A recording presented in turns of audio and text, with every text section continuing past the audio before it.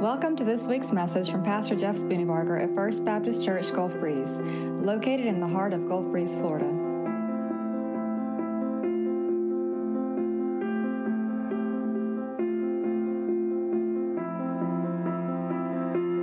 Hey, one of the mistakes people make when reading the Bible is they read the Bible with themselves as the hero or with themselves as the point. So we read the Bible with the question, what does this mean to me? Now, there is a sense in which that is correct, but that is down the list in the importance of reading the Scripture. The question is not, what does this mean to me, or how does this apply to my life? The real question, the most important question is, what does this say about God? See, God is the hero of every story. It's not the individual characters of the story, and we know that to be true for a number of reasons, not the least of which is the fact that if the heroes were the hero, if the people were the heroes of the story, we wouldn't have so much dirt about them in the story. You ever notice that? How the Bible doesn't pull any punches? When you read the stories of godly men and women, it always adds the truth about who they were. There's all kinds of dirt, there's all kinds of junk that's revealed, and sometimes, if you're not careful, you'll go, man, how did God ever use them? And that is entirely the point. The story of the Bible is the story of God, and what's really cool about it to me is that the overarching story of the Bible, one of the overarching themes is the sovereignty of God. That God has the ability to never be surprised. He has the ability to never be shaken. He has the ability to never be moved in a way that is contrary to His character and His nature. And because this story is about God, because it's about His sovereignty, when we look at individual stories, we can truly look in amazement how God could do all kinds of things in the midst of one single circumstance. Open your Bibles to Judges chapter 13, and let me show you what I mean. So, we are in the second message of a handful of messages about Samson. Now, see, even saying it that way, it's kind of a misnomer, because this isn't the story of Samson. This is the story of God and how He worked through the life of Samson. But not just Samson, his parents, the nation, the prophets. And so in Judges chapter 13, we did one verse last week. Let me remind you the context so we know how we got to where we are today. Judges 13 verse 1 says, the Israelites again did what was evil in the Lord's sight. So the Lord handed them over to the Philistines 40 years. So once again, the Israelites did evil in the sight of the Lord. This is the seventh time in Judges that we have this phrase or this idea that once again, right? Once again, it is a non-stop, continual struggle for the Israelites to be right with God. They're constantly sinning. They're constantly going against what God says. And it's almost as if you say, how do you not remember the goodness of God, right? How can you not remember that God has been faithful? How can you not remember that God has been our supplier and our deliverer? How could you forget that? But you got to be careful, because as soon as you judge them, you're judging yourself. Because how can I forget the goodness of God in my life? I mean, of all the things that God has done for me, and yet still, I would get things wrong, right? But that's the human condition. The human condition is that we are human. Now, God wants us to be righteous and obedient and faithful and all those things, but He understands that our condition is frail. He understands that the nature of man is to rebel against God, and so God has provided for us a way to make it through that rebellion, not only by His grace, but also by His Spirit.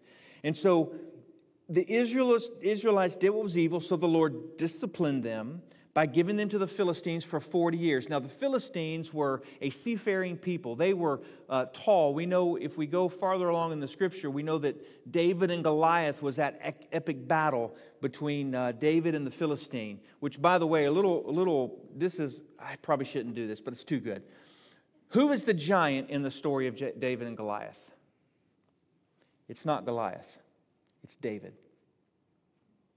If you really think about it, David is the giant in the story of David and Goliath. Go chew on that for a little while. So the Philistines were seafaring people, and they tried to occupy Egypt, but they were kicked out of Egypt, so they moved north into Israel, and they settled on the seaside over by, what sea is that? Anyways, on the left side, if you're looking at a map. There were 5 cities that they occupied, and they were making their home in these 5 cities, and God said to the Israelites, they are going to be in your life, and they're going to be a rock in your shoe because of your disobedience. I want to teach you that I am the Lord your God and not any of these other gods. But here's the cool part. Verse 2 tells us that God already had a plan when He started that discipline process. Listen, the sovereignty of God, He's not surprised. And anytime there's trouble, we also know that there's a solution. In fact, if we go to Genesis chapter 1, we know that there was a problem. The problem was what? Sin. There was a separation from God when Adam and Eve sinned against God. But God already had a solution. Listen, if you hear nothing else, I want you to hear this. God always has the problem figured out. Whatever trouble you're in your life, God always has a plan. He always has a deliverer or a deliverance. You just have to trust Him. Amen? We can go home today. If we just have that, really that'll carry us through the week. Okay, but wait, there's more. Verse 2, there was a certain man from Zorah, from the family of Dan, whose name was Manoah. Now, we know that God had this in His plan, that He saw this event in the life of the Israelites way back several books of the Bible earlier in Genesis. Because in Genesis, the Bible tells us that the tribe of Dan, there were 12 tribes of Israel. The tribe of Dan was a smaller tribe. And out of that tribe, the Bible says, would come a judge to deliver Israel. God knew this was going to happen before any of these people were ever born.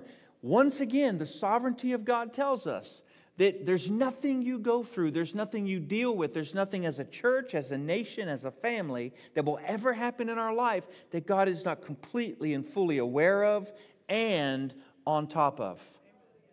Question: who is the enemy of Satan? Or rather, who is the nemesis or the arch enemy of Satan? Now, I say that like the arch enemy of Batman is who? Joker, right? Did I get that right? The arch enemy of Superman is who? Well, that's his. There's a person. Who is it? Lex Luthor, right? So every villain has an enemy, right? A good guy, and it's this battle between good and evil, right? So who's the enemy or the arch rival of Satan? That's a trick question. The arch enemy of Satan are the angels, Gabriel and Michael. How do we know that? Because God was not created. He created the angels. So God is up here. The angels are a little lower, right? So how can you have someone who's a little lower be equal in rivalry to God? What that reminds us is this, that we're not fighting a battle against someone who is equal to God. We're fighting a battle against someone who wants to be God but will never be God because he's lower than God and always has been and always will be. The problem with Satan, his problem was pride. If you go back and you look through Scripture, you'll find that his fall was because he wanted the worship that God was receiving. And so God kicked him out. All right, this is way farther than we can go today, but just think about this. Because the enemy doesn't have God as an equal, when we start seeing God for who God really is, then all of our problems get really, really small. Because the Bible tells us that if God is for us, then who can be against us? Listen, here's what that means. If God is for us, the author and the creator of life, the sustainer of all things, the one who spoke into existence when nothing existed, He is the one who is for us. And if He is for us, truly nobody, no thing can be against us. The enemy and all of his peons, they're against us, but they're really not powerful at all compared to the power of God. And so what we focus on is fighting the devil. Our attention is trying to do the right thing, and it's like we're in this battle against good and evil, and it's God calling us up, and He's saying, look, your battle is not against the devil. Your job is to trust me. And if you will trust me by faith, I will work all these things out in your life. The strongest person in this room is the person with the most humility and the closest walk with Jesus. Doesn't matter how many muscles you have. It doesn't matter how many people follow you. It doesn't matter how smart you are. The strongest person in this room is the one who is humble and who's close to Jesus. Why? Because my strength is in the Lord. If my strength is in the Lord, nothing else matters. That's kind of what this story is showing us. And so there was a certain man from the family of Dan. God had already planned to deliver the Israelites. His name was Manoah. And here's the best part. It says his wife was unable. He didn't even call her by name. So this man, Manoah, and his wife. Now that's not to say that she wasn't important. It's to say that her name was not important. What God was doing through her was what was important. You ever notice how in our economy we seek to be known? We want people to know us. We want people to remember us. We want people to listen to us. Again, the most powerful people are not people who make themselves known. They're the ones who trust God in humility to do what only God can do and to do what He wants to do through us. Insignificance is actually a gift if you are trusting in Jesus to work in you and through you. This woman essentially was a nobody. She didn't have a great name. We don't even know her name. She's the woman. Right? Jane Doe. And yet, the woman had a problem. She was unable to conceive, and she had no children. So her womb was closed. She was barren. She did not have children, and she could not have children. This would have meant that in her society, she would have been somewhat of an outcast. She would have been judged. She would have been called a sinner. You've done something, obviously, because if you can't have a child, then God has closed your womb, and you must have done something to really tick Him off, because, not having a baby is, you might as well cut off your arms and, live in a hole. You're nothing. I don't know why I said that. I'm trying to explain that it's a horrible, horrible thing. And yet, verse 3, an angel of the Lord appeared to the woman. Who did He appear to? He didn't appear to the husband. He went to the woman. Now, we don't know the backstory of whether or not she was crying out to God. We don't know what she was praying. We don't know what was going on in her family life, other than you do know that because she was barren, because she had no children, there was suffering and there was hurt and there was fear and there was guilt and there was shame and there was all those things that come along from being a barren woman in those days. And she was letting her husband down because she was the end of his name. Manoah, when he died, would have been no more because his wife could not bear him a son who would carry on the name. Do you see how serious this is? And yet, an angel of the Lord appeared to the woman and said to her, "It is true that you are unable to conceive and have no children." You ever notice how when God deals with us, when He wants to work in us and through us, He always brings us to the reality of who we are? You ever notice that? He doesn't often start by telling us great things. He often starts by saying, you're a loser, right? He probably wouldn't say that. But that's what He said to her. You're barren and childless, right? You know that there's guilt and shame and fear and all that. You understand it. It's like He held a mirror up to her and said, "Hey, woman, you are hopeless. And when he was saying that, I imagine that the words would have been more like, you know that the world calls you hopeless. You got nothing. But God. But God. He said, you are unable to conceive, you have no children, but you will conceive and give birth to a son. Imagine this woman's heart, mind, thoughts, body when she hears these words. I suspect she would have started to tremble. I suspect that if she's like normal humans, she would have had this ray of hope exploding inside of her, and yet this question of, I don't want to get my hopes up, right? You ever had that happen? You're like, I don't want to be too excited because I don't want to be too disappointed if it doesn't. I mean, we don't know this, but I'm just imagining if she was a human, like living and breathing, then that would have been probably what she was dealing with. And yet, the promise from this angel of the Lord was that she would conceive and she would give birth to a son. And then he commands her, now please be careful not to drink wine or beer or eat anything unclean. For indeed you will conceive and give birth to a son. You must never cut his hair, because the boy will be a Nazirite to God from birth, and he will begin to save Israel from the power of the Philistines. What did she just hear? You are a chosen woman. Out of your barrenness, out of your desperation, I am going to raise up a deliverer for my own people, because as God, it's what I choose to do. Don't miss this. In His sovereign power, God can, does, and has every right to choose whatever He wants to do. Amen? He has the right, He is just, He is good in choosing whatever He chooses to do. He can choose to bless you. He can choose to make you poor. He can choose to do whatever He wants to do in your life and in my life. And He is perfectly right in doing so. Why? Because He is the Lord God and there is none like Him. We have trouble with that.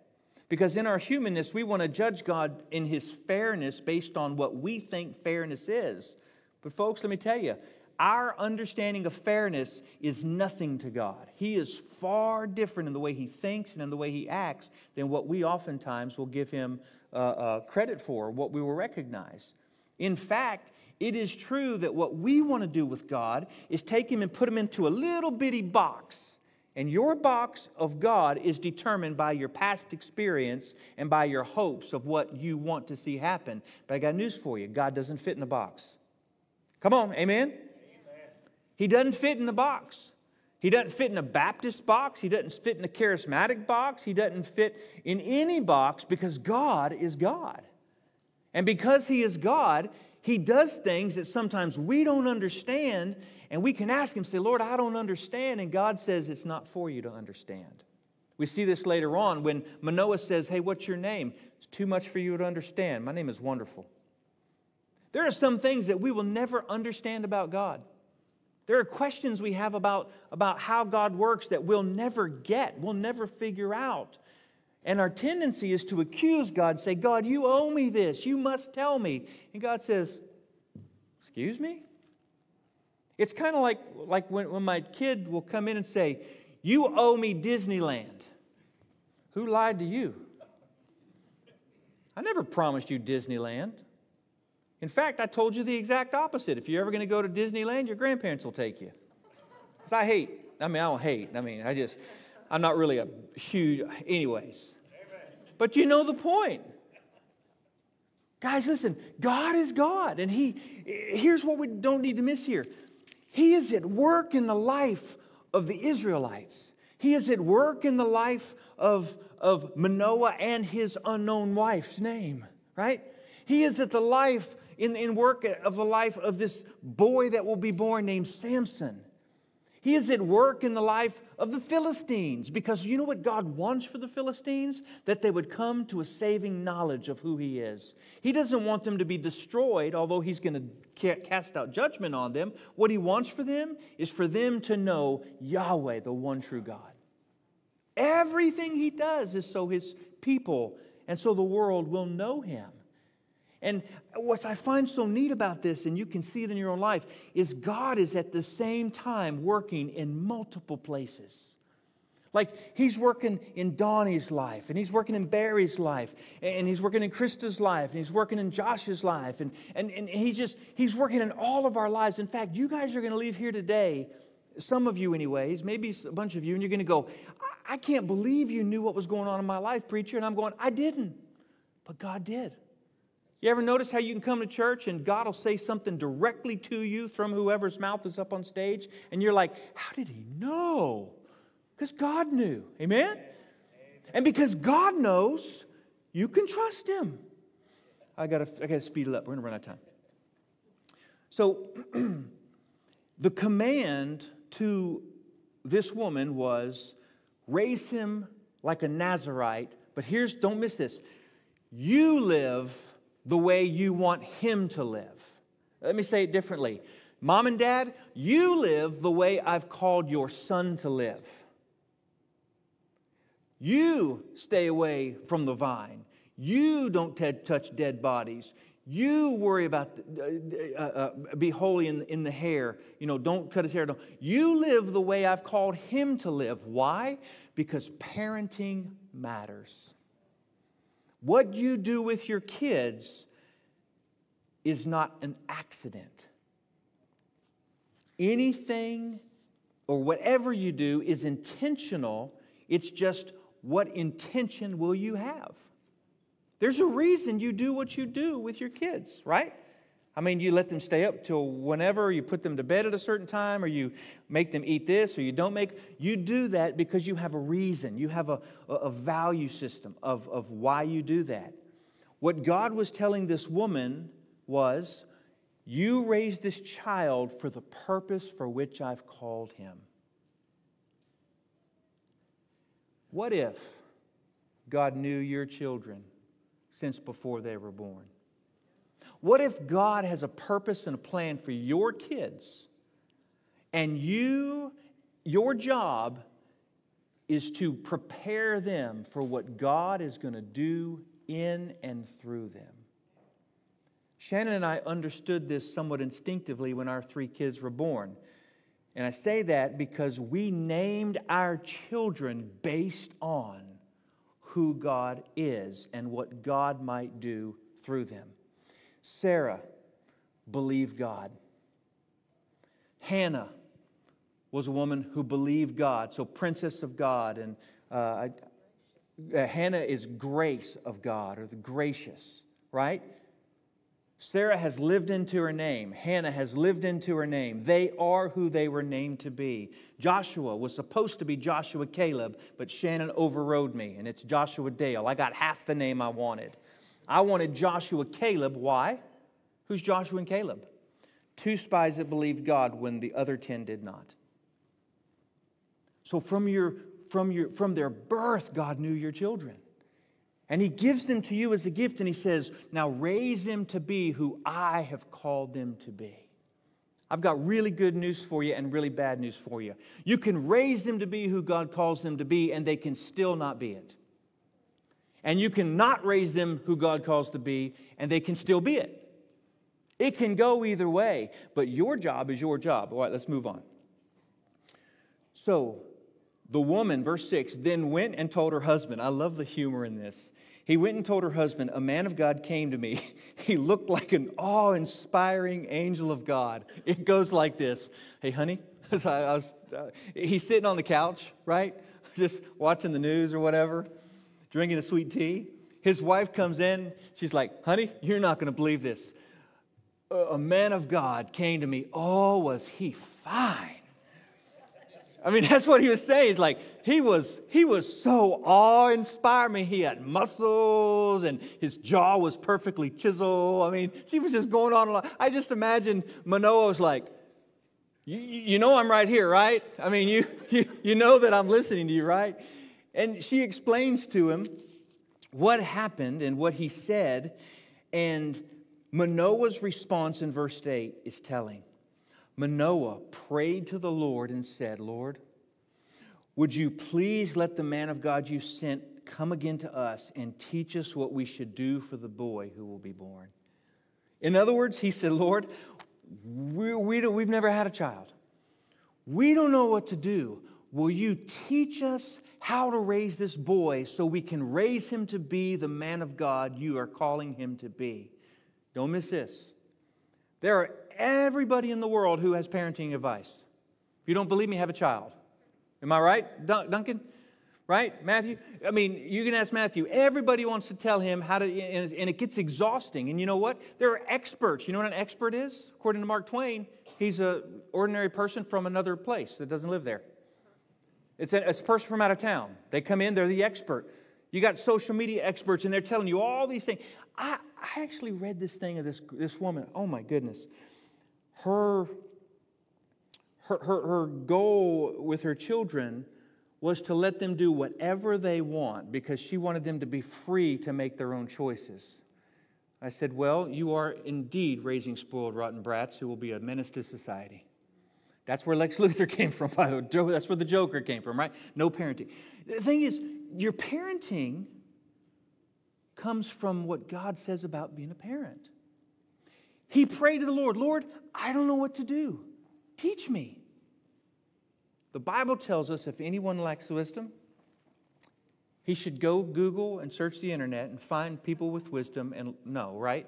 If anyone lacks wisdom, go straight to God and say, God, I don't know what to do here. I'm in deeper water. I can't touch the bottom. I'm drowning here, God. And a true prayer of faith, begging God, asking God to give you wisdom, God will give you the wisdom you need. Everything you need exactly when you need it. Amen? So how you raise kids, that has already been given to us in the Scripture. But you've got to search for it. And you've got to choose to follow it even when it doesn't make sense according to what the world's advice is. And so Manoah says, God, would you send this person back? And then I love the way God does it. Verse 9, God listened to Manoah. And the angel of God once again came to the woman. She was sitting in the field, and her husband Manoah was not with her. Now, I don't want to cast judgment, but once again, God went straight to the mom and not to the dad, right? I don't know what Manoah was doing. Maybe he was on the couch. Maybe he was in the field working something. But nevertheless, the woman was sitting in a field. Now, that's a strange way to put it, isn't it? What was she doing sitting in a field? I mean, do you go sit in fields? No. I just have to ask, what was she doing? She was probably thinking through what it would look like for her to be a mother. She was probably asking God, God, would you help me? She was probably a little nervous and a little afraid because this assignment seems to be too much for her. She was probably just being still, praying that God would indeed show her this person again so that her husband could know that it was real and true. Whatever she was doing, the Lord came to her again, and the Bible says the angel of God said, or came, and then she got up, verse 10, ran quickly to her husband and said, this gorgeous hunk of a man has come to me, just like he did the other day. And so, verse 11, so Manoah got up and followed his wife, and when he came to the man, he asked, are you the man who spoke to my wife? His reply, I am. So what we're seeing here is we're seeing a typology going on. Samson was a deliverer for God's people. If you look at this story, you have multiple clues that this is a type of Christ. What that means is it's a foretelling of what God is going to do about the problem of the world being separated from Him because of sin. And so here are some of the similarities. It was a woman who was basically unnamed but low of stature that God appears to. Who else did God appear to by an angel? Sarah. And remember, Sarah appeared to, the angel of the Lord appeared to Sarah and said, you're barren, you're going to have a son. And Sarah was like, I'm really old. And she was like, no, but this is going to be the son of a promise, right? And out of that son came Jacob, right? Did I get that right? And so you fast forward a little bit, and you have Hannah.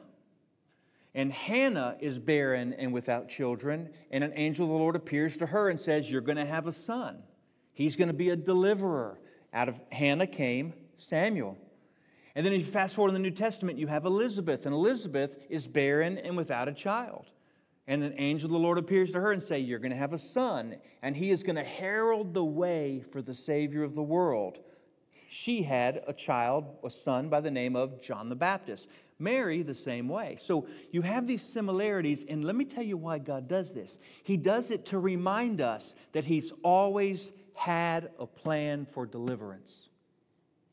He wants us to trace back through Scripture and go, I see His hand at work here, and I see His hand at work here, and I see His hand at work here. He must be speaking the truth in your life. If you'll go back and trace the patterns and the events of your life, you will see a plan that God has been working since from before you were born. You will experience the sovereignty of God and how He has not failed you. He has not abandoned you. In fact, He's been chasing after you. In my life right now, Shannon and I, we are so just on point with where God wants us to be because of this very thing. We are tracing the hand of God in our life, and we can't say anything else but God has been in this all along. And when you finally figure that out, there's freedom and there's joy and there's hope. Church, are you listening? God is at work in your life. But you got to realize that it's not about your life, it's about His glory. Your story is the little story inside of a bunch of stories that is the story of God's redemption of mankind. And so Manoah asked this man, he says, can you tell me when the words will come true, and what will the responsibility and work of the boy be? In other words, he wanted God to hurry it up. Can you hurry this up? Can you speed it up? Listen, God is always on time with exactly what you need, exactly when you need it, and not one single hair earlier. Now, sometimes God gives you a big picture. Sometimes He tells you, 10 years from now, this is what you're doing. Most of the time, it's like, this is what you're doing the next hour, right? Isn't that frustrating? I mean, don't you wish that God would be a little more explicit? You want to know why we want to know that? Because we want to control it. We want to figure out what we have to do to help God along in the process of getting us to where we need to be. That's why God doesn't tell you, by the way. He don't want you to mess it up. You ever notice how we get a plan for God and then we go off and we start making these plans and we're like, okay, God, I'm doing a good job, right? And He's like, no. You missed it. I'm not calling you to do this on your own strength. I'm calling you to do this through my strength. And you ever noticed how the things that the world tells us to do are completely opposite to what God has told us to do? Just go back in the Old New Testament with me. What was God's plan to save the world? It was Jesus, right? So what was Jesus' plan to carry on the mission of God in the world? Well,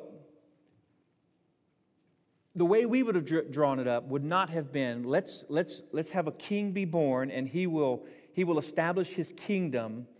Our plan would be, let's let there be pomp and circumstance, let the trumpets and the white horses, and we'll have all the kings come and give gifts. He was born in a city that was outside of Jerusalem in Bethlehem. He was born in a place where there wasn't even a hotel room left, so he was in a cattle stall. He didn't have all the doctors and pharaohs and kings. He had some shepherds and some animals, right? This is not the good start for a king. This is not how you plan your great influential life. And then he waited 30 years. 30 years. I'm just imagining, my humorous brain, I'm imagining if I were Jesus and I were like 25 and I walk in and there wasn't enough food, I'd be like, right? I mean, or I go to eat at somebody's house and they serve me a piece of bread. I'm like, put a piece of ham on that thing, or it's not ham, probably broke. I mean, I would want to use my, but he was just like totally incognito for 30 years. You and I would be like, Jesus, why are you wasting time? Why are you wasting time? By the way, if you're young, please understand that the most influential season of your life, according to the experts, those people who don't live here, is 55 to 70. So if you're not 55, you probably haven't hit your peak yet. Just take that for, yeah, I know. All of us in like 50 were like, whew, there's hope, right? Here's the thing. He waited 30 years, and then it was like, okay, it's time. And he took 30 years to do nothing but walk with the Father, and he took 3 years to instigate his great plan for changing the world. By the way, nobody in human history has changed the world like Jesus. He is the standard by which we tell time. AD, BC, right? His plan was this. I'm going to come with humility, and I'm going to come with gentleness, and I'm going to speak truth. I'm not going to seek political power or position. In fact, I'm going to go find some nobodies. I'm going to go find a couple of guys who are fishermen, and I'm going to find a tax collector, and I'm going to find a doctor. I'm going to find a few people who will follow me, and I'm going to just spend my life with them, teaching them about the kingdom of God. And what I'm going to teach them about the kingdom of God is that the kingdom of God doesn't look like the kingdom of this world. The kingdom of God is upside down, in that humility is the strength of the kingdom. That weakness is the strength of the kingdom. That God will do more through a weak, humble, dependent man with no name than God could ever possibly do with somebody who is strong and mighty and known. Are you seeing the difference here?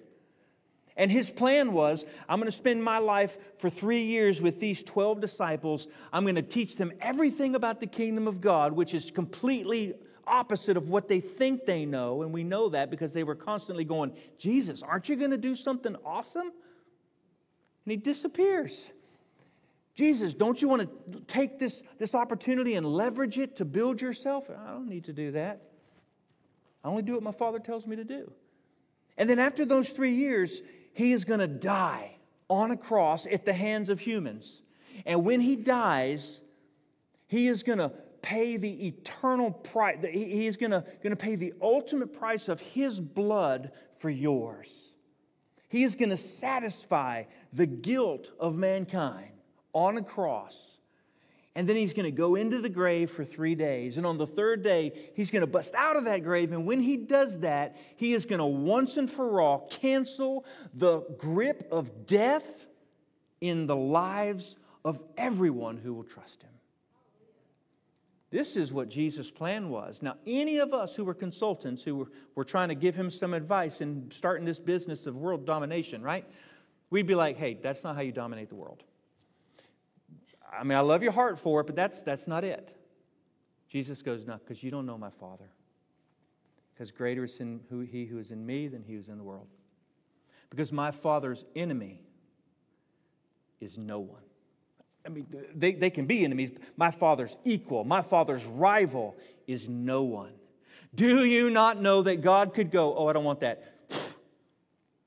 We were joking in staff meeting that what if God created some things just to be humorous by going, I mean, literally, sorry. I mean, I don't mean to be disrespectful, but honestly, God could blow air out of his nostrils and create the universe. Do you think he needs you or me to do anything?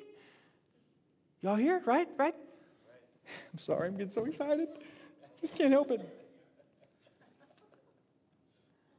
The angel of the Lord said, do everything I tell you. And if you just keep on through the passage, basically, Manoah said, look, I want to honor you. Let me prepare a young goat for you. And the angel said, you can't do that because if you do, I won't eat it. But if you want to prepare an offering, offer it to the Lord. Then Manoah said, what is your name so that we may honor you? Don't miss this. Why do you ask my name? The angel of the Lord asked him. Since it is beyond understanding. That phrase, it is beyond understanding, is this. Since it is wonderful. Isaiah 9:6. And he shall be called Wonderful, Counselor, Mighty God, Everlasting Father, Prince of Peace. And the government will be upon his shoulders. Sovereignty of God. All powerful, all knowing in every possible way. You can fight against him, but you're going to lose. You can yield to him, and he will do marvelous things both in and through you for his own purpose and for his own kingdom. And if you follow it through the end, verse 24, so the woman gave birth to a son and named him Samson. The boy grew and blessed the Lord. He grew and the Lord blessed him. And then the Spirit of the Lord began to stir him in the camp of Dan between Zorah and Eshtaol. So I want to just say to you that God's hand has been in your life. Even if you're not yet a Jesus follower. You know, it's not God's desire that anyone perish, but that everyone would have everlasting life. It's not God's desire that anyone would be lost or would be wandering in life. God's already given us a plan. He's already said, I am with you, but you've got to trust me. But that trust doesn't happen until we kill our pride and say, God, I need you. There is no place in the kingdom of God for pride. It's the killer. It's the death nail every single time. And let me encourage you. Every one of us is prideful. Right? Every one of us. We're even prideful in our humility. Have you ever thought about that? I'm actually pretty humble. No, you're actually pretty prideful that you're humble. I mean, it's like our heart deceives us in these things. What God wants is for us to lay out. He wants to recognize we are barren, we have no children, we are hopeless, we got nothing to offer God, and yet God, I've heard that you're a good God, and so I trust you. I've heard that you're just, and so I can't fix these injustices, but I'm going to trust that you will. I've heard that you're forgiving, and I don't deserve forgiveness, but I'm going to believe what you say. See how it works? And God, when you see him for who he really is, changes everything. This morning, I want to invite you into a relationship with Jesus. If you're watching by way of TV or by Facebook, if you've never trusted Jesus as your Lord and Savior, it is not by grace or it's not by works that you're saved. It's by grace through faith. It's Jesus plus nothing else. If you're here this morning and you've really been wrestling with who's controlling your life, I just want to invite you to totally lay your life down to him and say, God, I'm afraid. I got all these things in my life, but Lord, I'm just going to trust you. And know that it is step by step by step that God works through you. You can't see it now, but his faithfulness has been there since from before you were born. And if you got kids, raise them to be the man or woman God has called them to be. And notice, it wasn't who Manoah wanted him to be. Lord, what do you want him to be? What are your plans for him? That's a hard one for a parent. But God is God. Will you close your eyes and pray with me? Father, my deepest desire is that we would grasp the breadth and the width of the kingdom of God. God, my greatest desire is that we would see you in this story of the Bible and understand in our own story that you are at work. Father, I pray that you would give us unlimited trust in you, that we would just say, yes, Lord. Father, thank you for the hope that we have. Thank you that this world is not our own. God, thank you for your people who are here today. May you give them faith today. Grow their faith from wherever it is into something larger. Help them to see you and who you are. We ask in Jesus' name. Amen. Will you stand with me? We're going to sing. And this is a chance for you to do something with what God is calling you to do. I don't know what that is. I mean, I could throw some things out there, but at the end of the day, that's between you and God. Would you just say yes to Him?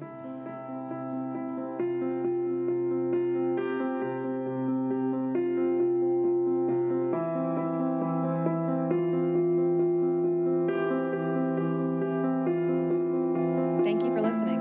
You can find out more about First